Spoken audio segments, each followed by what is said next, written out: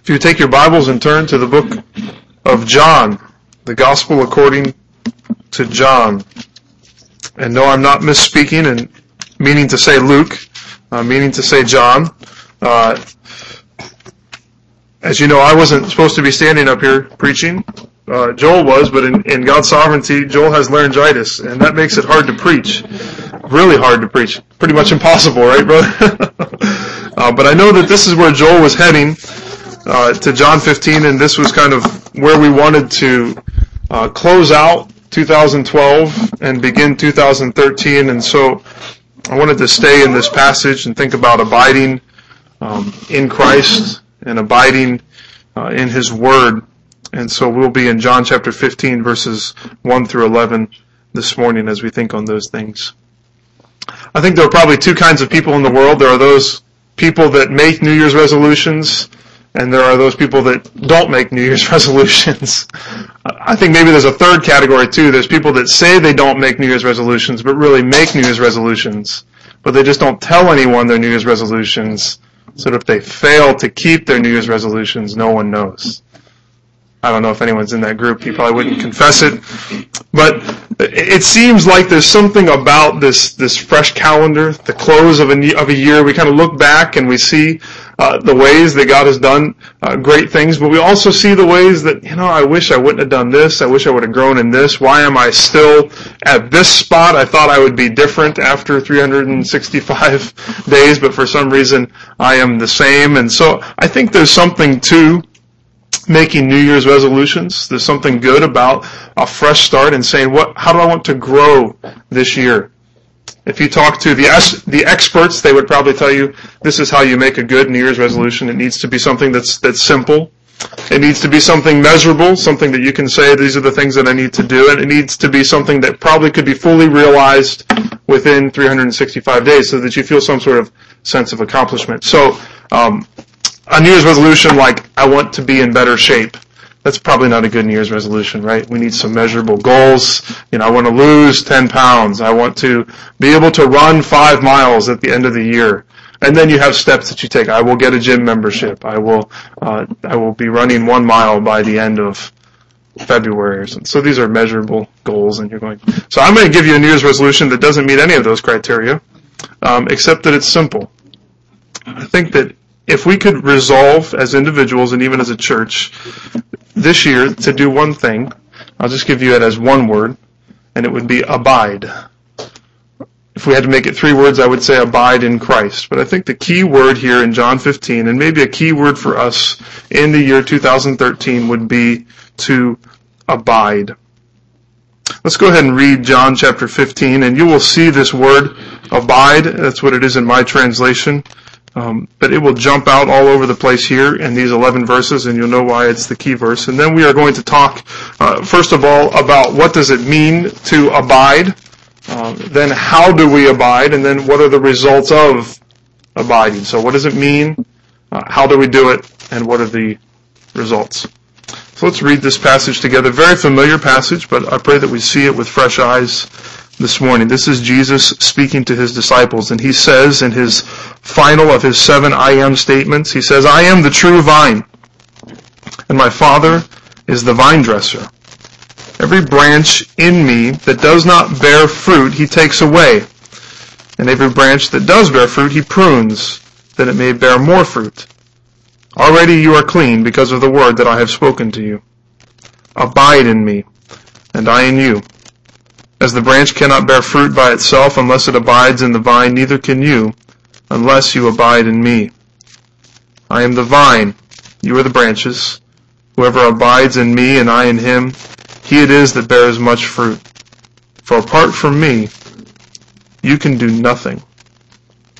If anyone does not abide in me, he is thrown away like a branch and withers, and the branches are gathered, thrown into the fire, and burned.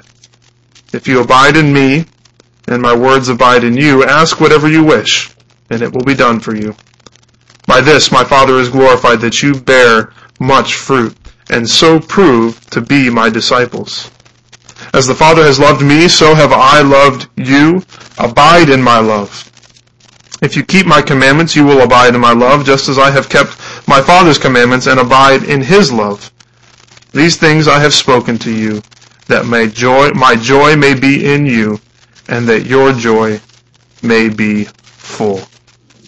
So again, we're going to consider what does it mean to abide, how do we abide in Christ, and then what are the results of abiding. But first, let's kind of get a big picture here in verses 1 through 3. Jesus is making an illustration. He says, I am the true vine. Jesus says, I am a vine. I am the true vine.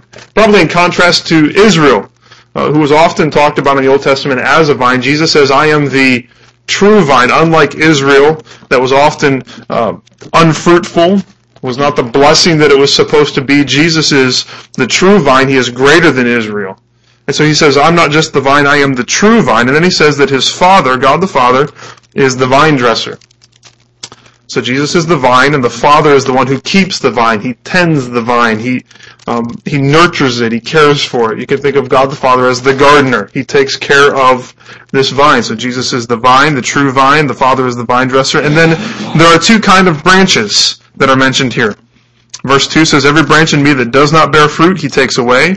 And every branch that does bear fruit, he prunes, that it may bear more fruit. So there are two kinds of branches. There are those that bear fruit, and there are those that don't bear fruit. As I think about this vine, I think about grapes.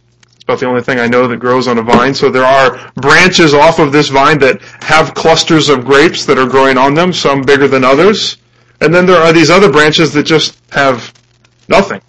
They're dried up. There's no fruit growing on these vines. And so there's two things that happen. There are two fates for these branches. The branches that are fruitless, what happens to them? They're cut off and thrown away. But the branches that bear fruit, what happens to them? They're pruned so that they will bear more fruit. So we've got the illustration here. Jesus is the vine. The Father is the vine dresser, and there are two kinds of branches that come off of this vine, which represent two kinds of people. Those that are fruitful and those that are unfruitful, that actually bear no fruit. It's not as if they bear a little bit of fruit. They bear zero fruit.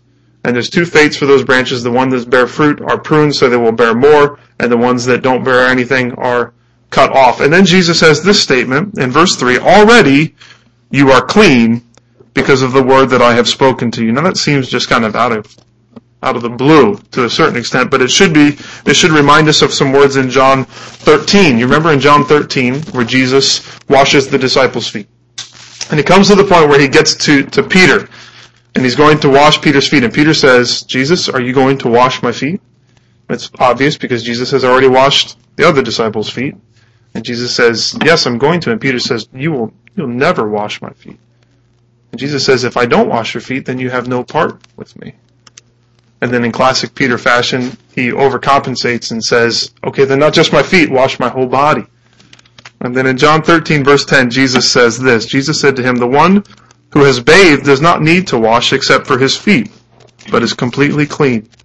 And you are clean. Same phrase, right? You are clean, but not every one of you, for he knew who was to betray him, namely Judas, and that is why he said, not all of you are clean. So it's the same phrase here, already you are clean because of the word that I have spoken to you. He doesn't say not all of you because at this point Judas has left. In chapter 13, Judas left, but he's saying you are clean. In other words, what he's saying is you are branches that bear fruit. You are my disciples. These are the branches that you are. You are not those that will be cut off and destroyed, but you are ones that bear fruit. So that's kind of the introduction, and now he couples this illustration with this phrase, this command. In verse 4, he says, abide in me. What does that mean? What does it mean to abide? I was in the nursery for a little bit this morning, and Reese asked me what we were going to be talking about. And I said, we're going to talk about abiding. And I said, what does abiding mean? As we talked about it a little bit, and I said, if I said, Reese, where do you abide? He would say, what would you say? And he said, well, I live at such and such, Southampton, right? So he said his address. And that's part of what abiding means. It means to remain or to stay in a place. It could mean that you live or dwell somewhere. So if you ask me, where do you abide? I would say, well, I abide in Louisville, Kentucky, on Radiance Road. We could also think of it as a figure of speech. We say someone lives somewhere, someone abides somewhere. You might think about a little kid who there's a pool just down the street. In the summer, he lives there. That's where he abides. That's where he's always at. Wouldn't that be nice? On this cold day, thinking about swimming in a pool on a hot summer day. Or maybe there's a person who goes to the same restaurant every day. He's there for breakfast, lunch, dinner. The waitresses and the managers, they all say, man, this guy lives here. So it's this idea of remaining somewhere, of dwelling somewhere, of always being in that place. You are there. You abide there.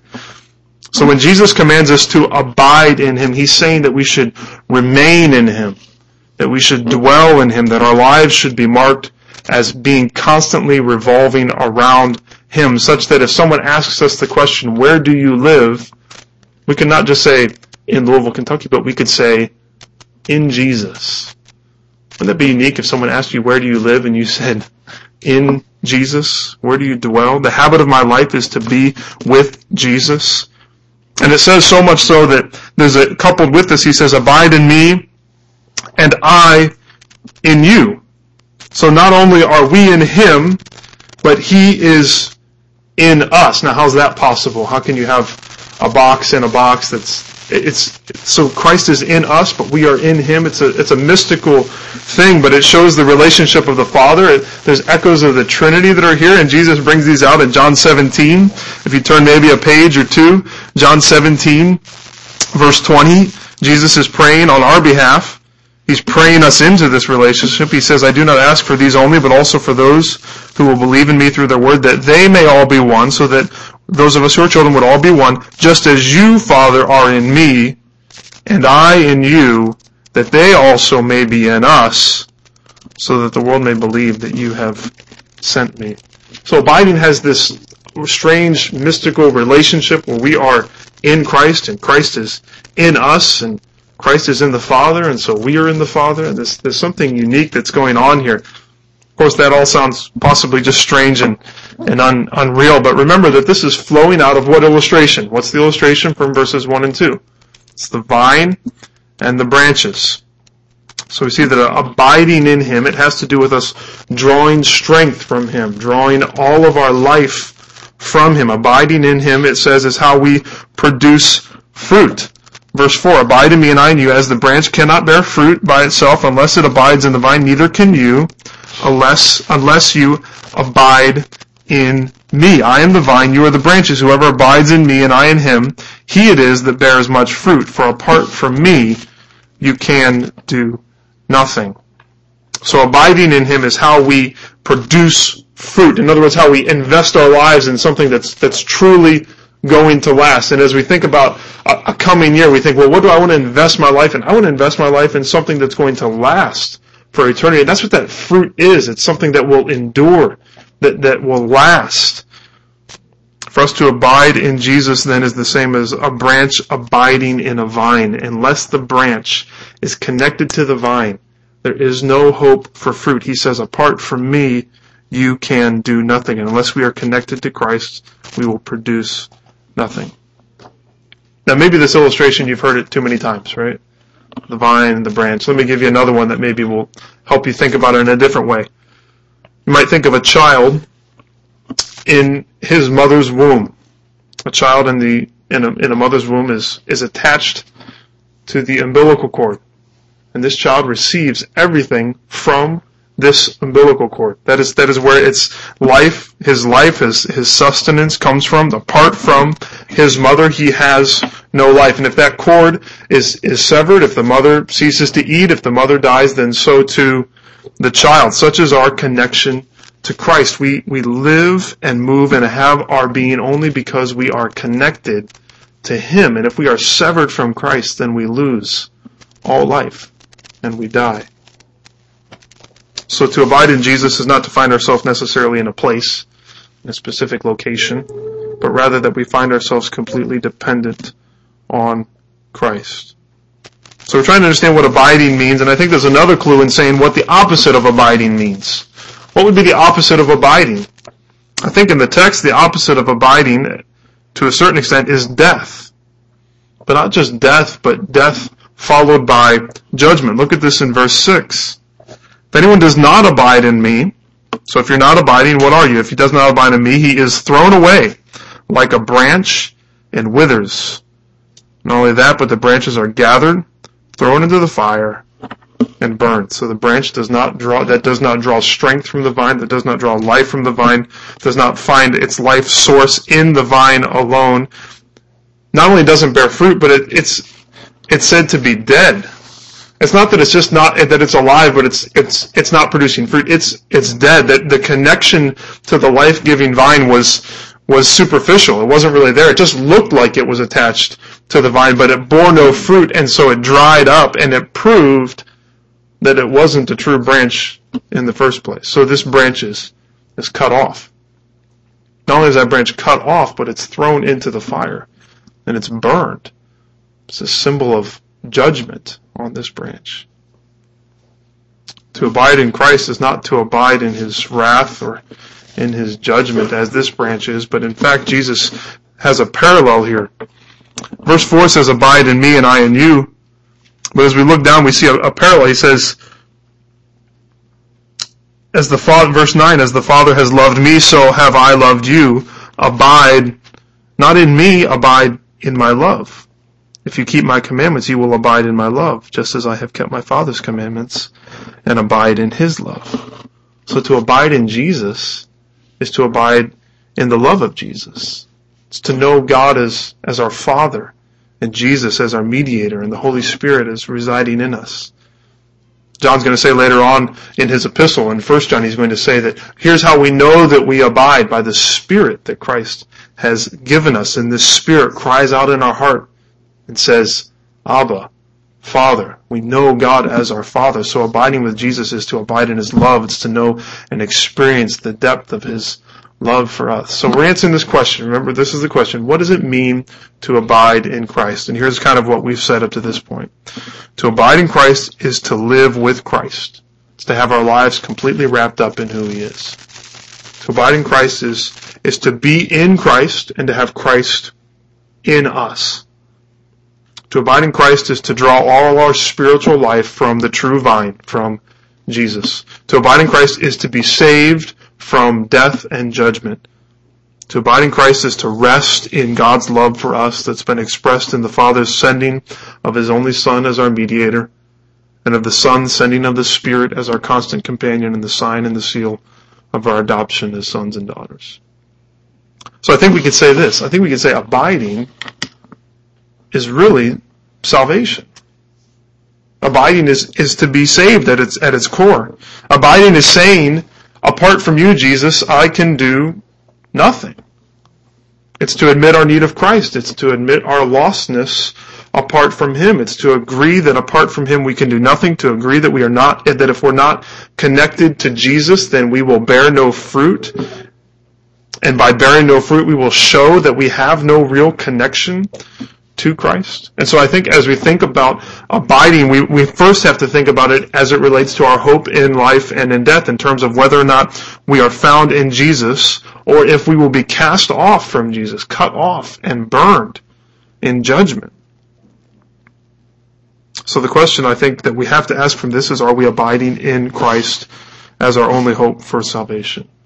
Have we come to the place of truly believing that apart from Him we can do nothing? Believing that our good deeds, that who our parents are, how much money you make, the fact that you're better than your coworkers or people in your family, your friends, that has absolutely nothing to do with your standing before God. You remember last week we saw how Mary praised God and showed us the way that we come to Him. And how do we come to Jesus? We come with our pockets turned out, showing that we have nothing. We come with empty hands, and we come on our faces and we say, apart from you, Jesus, apart from your death and your resurrection and the life that you give, apart from you, I cannot do anything. I can do nothing to save myself. Save me, Jesus. So to abide in some sense is salvation. If we've not come to this place of saying that Jesus, apart from you, we can do nothing and we have no hope of salvation apart from you, then what Jesus says, He does not say, verse 3 to us, He does not say you are clean. He could not say that to us. He doesn't identify us as their children. He doesn't prune us so that we'll bear more fruit. Rather, what he does is he cuts us off, throws us in the pile. And judgment is all we face. Don't be found in that place. Repent. Repent and bear the first fruits of repentance and the fruit of faith in Christ alone. But on the other hand, I think there are those of us to whom Christ would say the words of verse 3. He would say, you are clean because of the word that I've spoken to you. You're clean because of your faith in Christ alone for salvation. But we would say, and we would say that we would all stand here and say, I can do nothing. Apart from Jesus, I can do nothing to earn my salvation. But maybe we've fallen into the trap of saying that that's how we begin the Christian life, but that's not how we finish it. Remember that error from Galatians? Having begun by grace, they were trying to be perfected by works. Having said we have no hope apart from Christ for salvation, but we need to graduate from that and then keep the law in order to make Christ happy with us. I think sometimes we do that. We say, I have no life apart from Jesus, but the only way I can produce fruit is by my own efforts. New Year's resolutions is a seedbed for that. To say, I have salvation in Christ alone, but I'm going to make him happy this year by all the good things that I'm going to do with my own hands. Man, I'm really going to buckle down. I'm going to show him that he should be glad that he's adopted me as his son.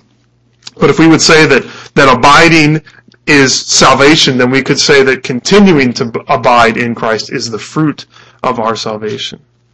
Faith is not how we begin the Christian life, and works how we perfect it. Rather, it's faith always, that we should always live connected to the Father, always live in a way that says, apart from you, Jesus, I can do nothing. Apart from you, I will not bear any fruit. Apart from you, nothing in my life will last for eternity. Apart from you, Christ, I have no hope. Now this is where my baby illustration breaks down. Because when the baby's born, what do? You cut the umbilical cord. It'd be really strange to see 30, 40-year-old still attached to his mother with the umbilical cord. That is strange, isn't it? That is a strange picture. Maybe put that in your head. Okay, that's weird. But in some ways, that's what we are to be as Christ. In Christ, to abide in him. We are to always draw our sustenance from him. We are to always draw our life from him alone. The cord is never cut. There's this, when the baby is born and the umbilical cord is cut, there actually begins in that moment this slow crawl towards independence. Jude is more independent than he was. He's still really dependent, but he's more independent than he was before. And we've all seen that. We grow and we become more independent. But with Christ, we are to be 30, 40, 50, 60, 70, 80-year-olds living in our parents' basement, drawing all our life, everything that we have from Jesus alone, and saying, I have no hope. I do whatever my Father says is what Jesus said. I do whatever he tells me to do. And that's where our life resides. We do not ever graduate from that. That's what abiding is. So how do we do this? How do we abide in Christ? If we're going to resolve this year, if our resolution is going to be, I'm going to abide in Christ, how are we going to do that? And this is where I think, I would say that this resolution to say, I'm going to abide, gives us the big picture. Because if I stood up here and I said, okay, everyone, here's your list of resolutions we're going to make together as a church. We're all going to read the Bible together. And we're going to memorize Scripture, and we're going to pray, and we're going to consistently gather as believers, then suddenly we feel overwhelmed. Maybe we don't feel overwhelmed, but we say, yeah, I can do that. Give me those checks, and I'll check them off, and therefore, at the end of the year, I'll feel like a better Christian. And we lose the big picture of saying that the reason we do these things is so that we would abide in Christ. We'll flesh that out more in a minute here, but I think it's this idea of if we would say that being in God's Word, being in prayer, and being with one another, if that's going to draw me closer to Christ and help me to abide in him more, then that's what I want to do, because my goal is to abide. My goal is not to come to the end of the year and say, look, I read through the entire Bible. My goal is to say, I know Jesus better, I'm more dependent on him than I was before, and I've borne fruit for his glory and for my joy. It's not to say, look at all the Scripture I memorized. It's to say, I know Jesus better, I'm abiding in him more than I was in the past year. So how do we abide in Jesus? I've given you the application, but I think that they're here in the text. How do we abide in Jesus? First, we abide in his word. In John 8:31, Jesus says, if you abide in my word, you are truly my disciples. And in verse 7 here, he says, if you abide in me, and my words abide in you. There's a parallel there. Verse 4 says, abide in me and I in you. And he says, if you abide in me and my words abide in you. Jesus abides in us through his word. So there's a sense in which, and we need to abide in his word, and there's another sense in which his word needs to abide in us, but he fleshes it out even more in verse 10. If you keep my commandments, you will abide in my love, just as I have kept my Father's commandments and abide in his love. So it's not just enough to say, I abide in his words abide in me, but it's also to say, and I'm not just a hearer of the word, I'm a doer. I obey his commandments. That's what it means to abide in his word, to have to rest in his word, to have his word in us, and then to do what he says. So if we want to abide in Christ, we need to be people of God's word. We need to abide in his word and have his word abiding in us so that the Spirit would empower us to obey him. So how do we do this? Let me get real practical. We read God's word. Doesn't that make sense? Some people say, well, I'm not a reader. Well, you're going to have to get over that, because if you want to abide in God's word, you need to read his word. So what are you going to do this year? I'll tell you what, we've got Bible reading plans back there for you to read through the Bible in a year. So here's a practical application. Pick up a Bible reading plan. Cut up the bookmarks and put them in. And even if it means that you're going to have to miss your favorite TV show one day a week, or you're going to have to not log on to Facebook, or you're going to have to get up a little earlier, then we need to do it. We need to abide in God's word. Did that hit a nerve somewhere? Why? Why do we do it? So that next year we can come to the end of the year and we all stand here on December 30th of next year and say, hey, I read through the Bible in the past year. No. So that we can say, I learned how to abide in Christ more. His word is abiding in me more than it was at the end of the year. I learned a little bit more about abiding in Jesus. Not only do we read it, but we memorize it. Some people say, I don't know how to memorize. Well, we're going to have to figure that out too. We're going to have to learn. It's work. It's hard. On Sunday evenings, we're going to start going through this catechism and looking at questions, and coupled with each of those questions is scripture that we're going to seek to memorize together as a church. Now, again, what's the danger of making resolutions and then not keeping them? And so it'd be a lot easier for me to say, man, I really hope that we can memorize scripture together as a church, and keep that in my head and not say it out loud, so that then when I either fail to lead well through it or we end up not doing it, then, well, at least we don't feel like we failed. But I want to say it out loud. Let's try to memorize scripture together as a church. As we participate, we want to commit to participate in these Sunday evenings, to read these questions and then to reflect on the scriptures that go with them. Why? So that we can impress people at parties and quote scripture? No. So that God's word is abiding in us. So that we're bearing fruit that truly lasts. We bear fruit for his glory and for our joy. We read it, we memorize it, we meditate on it, we study it. We come on Sunday mornings to Sunday school. We're doing this new book that's centered on Scripture. We read that book and we meditate on it. We join a small group where we can do another Bible study and be in God's Word. The point isn't to say, look at all these things that I go to. The point is that we would abide in God's Word. So as you look, there's some little papers in the back. I thought I brought one up here, but maybe I didn't. There's some papers that have kind of this stuff. This is, what we're going to try to do. We're going to try to read this book, and there's a Bible reading plan, and this is about the catechism we're doing. Now here's what we're not doing as elders. Our goal is not to make you a busy person. Our goal is to make you an abiding person. I don't want to make you a busy person, but I do want you to abide. To abide in Christ, to abide in his word. We may walk through this year and say, you know what, that was too much. We just need to focus on maybe these things and not that. But let's start this year and try to do the best that we can to abide in God's word, to let it soak into us, because if it soaks into us, it will change us. I don't know about you, but sometimes we forget to clean up, we don't forget, we neglect to clean up our dinner table. And the table, the plates sit there and they have some food left on them, and the food gets crusted on there and it's hard to get off. And so what we do is you take it, like you guys probably do, and you put it in the sink, and what do? Just some water. Put a little water in there and let it soak. And the change is amazing. If you let it sit there for 5 minutes, you pull that plate up and the food just comes right off. Now, if I went in there and I started scrubbing at it, it's going to take me just as long, and it's going to be 10 times as much work. But if we let it soak in the water, it changes what happens. If we soak in God's Word, if we read all of Scripture, if we are together memorizing Scripture, meditating on it together, we will be changed by abiding in Christ. It was said of Charles Spurgeon, that the great preacher, that if you pricked him, he would bleed bibline, meaning he would bleed Bible. Bibline, I think, sounds like a made-up word. Maybe it's not. But the point is that he had learned how to abide in Christ so much that it soaked into him. It saturated his entire being so that he responded with God's Word to anything that came into his life. I hope that will be said of us. Now, overflowing out of our abiding in God's Word is the second way that we abide in Christ, which is to abide in prayer.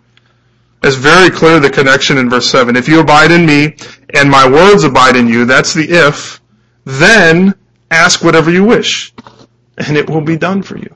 We should couple these things, that we would abide in God's Word, and then we would be bold in prayer. If we would abide in His Word, then we can be bold in prayer. The Scripture soaks into us and it changes us, and then we have this amazing power because we can ask things that are according to God's heart, because we know His heart, because we're soaked and saturated with His Word. So when we pray according to what He wants. We are abiding in Him. We linger with Him long in prayer, in praise and adoration and confession of sin and thanksgiving for all that He's done. We pray for others. We intercede on their behalf. It should be done in private, but it's also the focus of our Sunday evenings. As we walk through this catechism, the point of doing it is it's fairly brief, because I do think that there's something so powerful about us gathering together and praying for one another, praying for the needs of our church, praying for the needs of the world. And I want us to be consistent at that, to be a praying church. We abide in His Word, we abide in prayer, and we abide in love for others. This flows out in verse 12. If you just read this section with me of John 15, verse 12. This is my commandment, that you love one another as I have loved you. Greater love has no one than this, that someone lay down his life for his friends. You are my friends if you do what I command you. No longer do I call you servants, for the servant does not know what his master is doing, but I have called you friends. For all that I have heard from my Father I have made known to you. You did not choose me, but I chose you and appointed you, that you should go and bear fruit, and that your fruit should abide, so that whatever you ask the Father in my name, He may give it to you. These things I command you, so that you will love one another. John picks up on this again in 1 John, and he says it like this. Let me read to you. 1 John chapter 4, verse 12 says, no one has ever seen God. If we love one another, God abides in us, and His love is perfected in us. No one has ever seen God. And then he says, but if we love one another, then God abides in us, and His love is perfected. So how does God abide in us? By our love for one another. Not only does He abide in us by that love, but then others see the unseen God in the love that we have for one another. So this isn't, abiding in Christ isn't a New Year's resolution that you take on and you say, I'm going to do this by myself. No, it flows out. If abiding in Christ is the same as abiding in His love, then doesn't it make sense that love is going to be one of the major overflows of that? Love for one another, love for the world. Now, I don't know what this looks like as far as clear and measurable things, for a resolution. I know that we are encouraging folks as we do. We have no evening service. It's the last Sunday of the month. There's no evening service tonight. The purpose is so that we would get together, so that we would be together as the body of Christ, encouraging one another, loving one another. Maybe your resolution is to actually take advantage of that. To say, on those last Sundays of the month, I'm going to make sure that I have lunch planned with someone, maybe with someone who's new in the church or who I've just never sat down with and gotten to know better. And so that we could encourage one another and show the love of Christ to one another. And maybe invite a neighbor over and to show the love of Christ to them. This is how we abide in Him, is in His love, and His love for others flows out of us. So, let me close this out. What does it mean to abide? To abide is to live with Christ, to have our lives completely wrapped up in Him. It's to be in Christ and to have Christ in us. It's to draw all our spiritual life from the true vine, Jesus. It's to be saved from death and judgment, and it's to rest in God's love for us. Abiding is salvation, and the fruit of salvation is that we would continue to abide and say, I cannot do this on my own. Apart from Jesus, I can do nothing. How do we abide? 3 practical ways: by abiding in His Word, by abiding in prayer, and by abiding in love for others. And just in closing, what are the results? Well, Jesus says, first of all, it's fruit. It says, unless we abide in Him, we cannot bear anything. But whoever abides in Him, we will bear much fruit. We will bear fruit. Our lives will count for something eternal. They will last. What we do will last forever. There are many things I did in this past year that are over and done with, hours that I have wasted. But there are things that I've done for Christ that will last for eternity. And if we abide in Him, then we will have fruit that lasts. He says too, there's joy. Look at verse 11. These things I've spoken to you that my joy may be in you and that your joy may be full. If you abide in Christ, He says there will be joy and your joy will be full. And then the greatest thing that if our heart is in tune with the Father, this is what we want. Verse 8, by this my Father is glorified, that you bear much fruit and so prove to be my disciples. That beautiful coupling where God says, if you abide in me, I will be glorified. But not only that, you will be filled to the fullest measure of joy possible. I will be glorified and you will be filled with joy and you will bear fruit. And so, for our church, this is what I wish for us as individuals. I hope that we have it by the power of the Spirit. Again, we can only do this through His strength, that we would have a fruitful new year. A fruitful new year where we do things, where we invest our time and our energy and our minds and our hearts in things that will last for all eternity. And a joy-filled new year as we abide in Christ, that we know the fullness of joy that Christ has come to bring. And that our year is glorifying to God. That as we bear fruit by abiding in Him, the Father is glorified. So that's what I wish you. I wish you a fruitful, joy-filled, God-glorifying new year. How do we see that happen? We'll see it happen by abiding in Christ.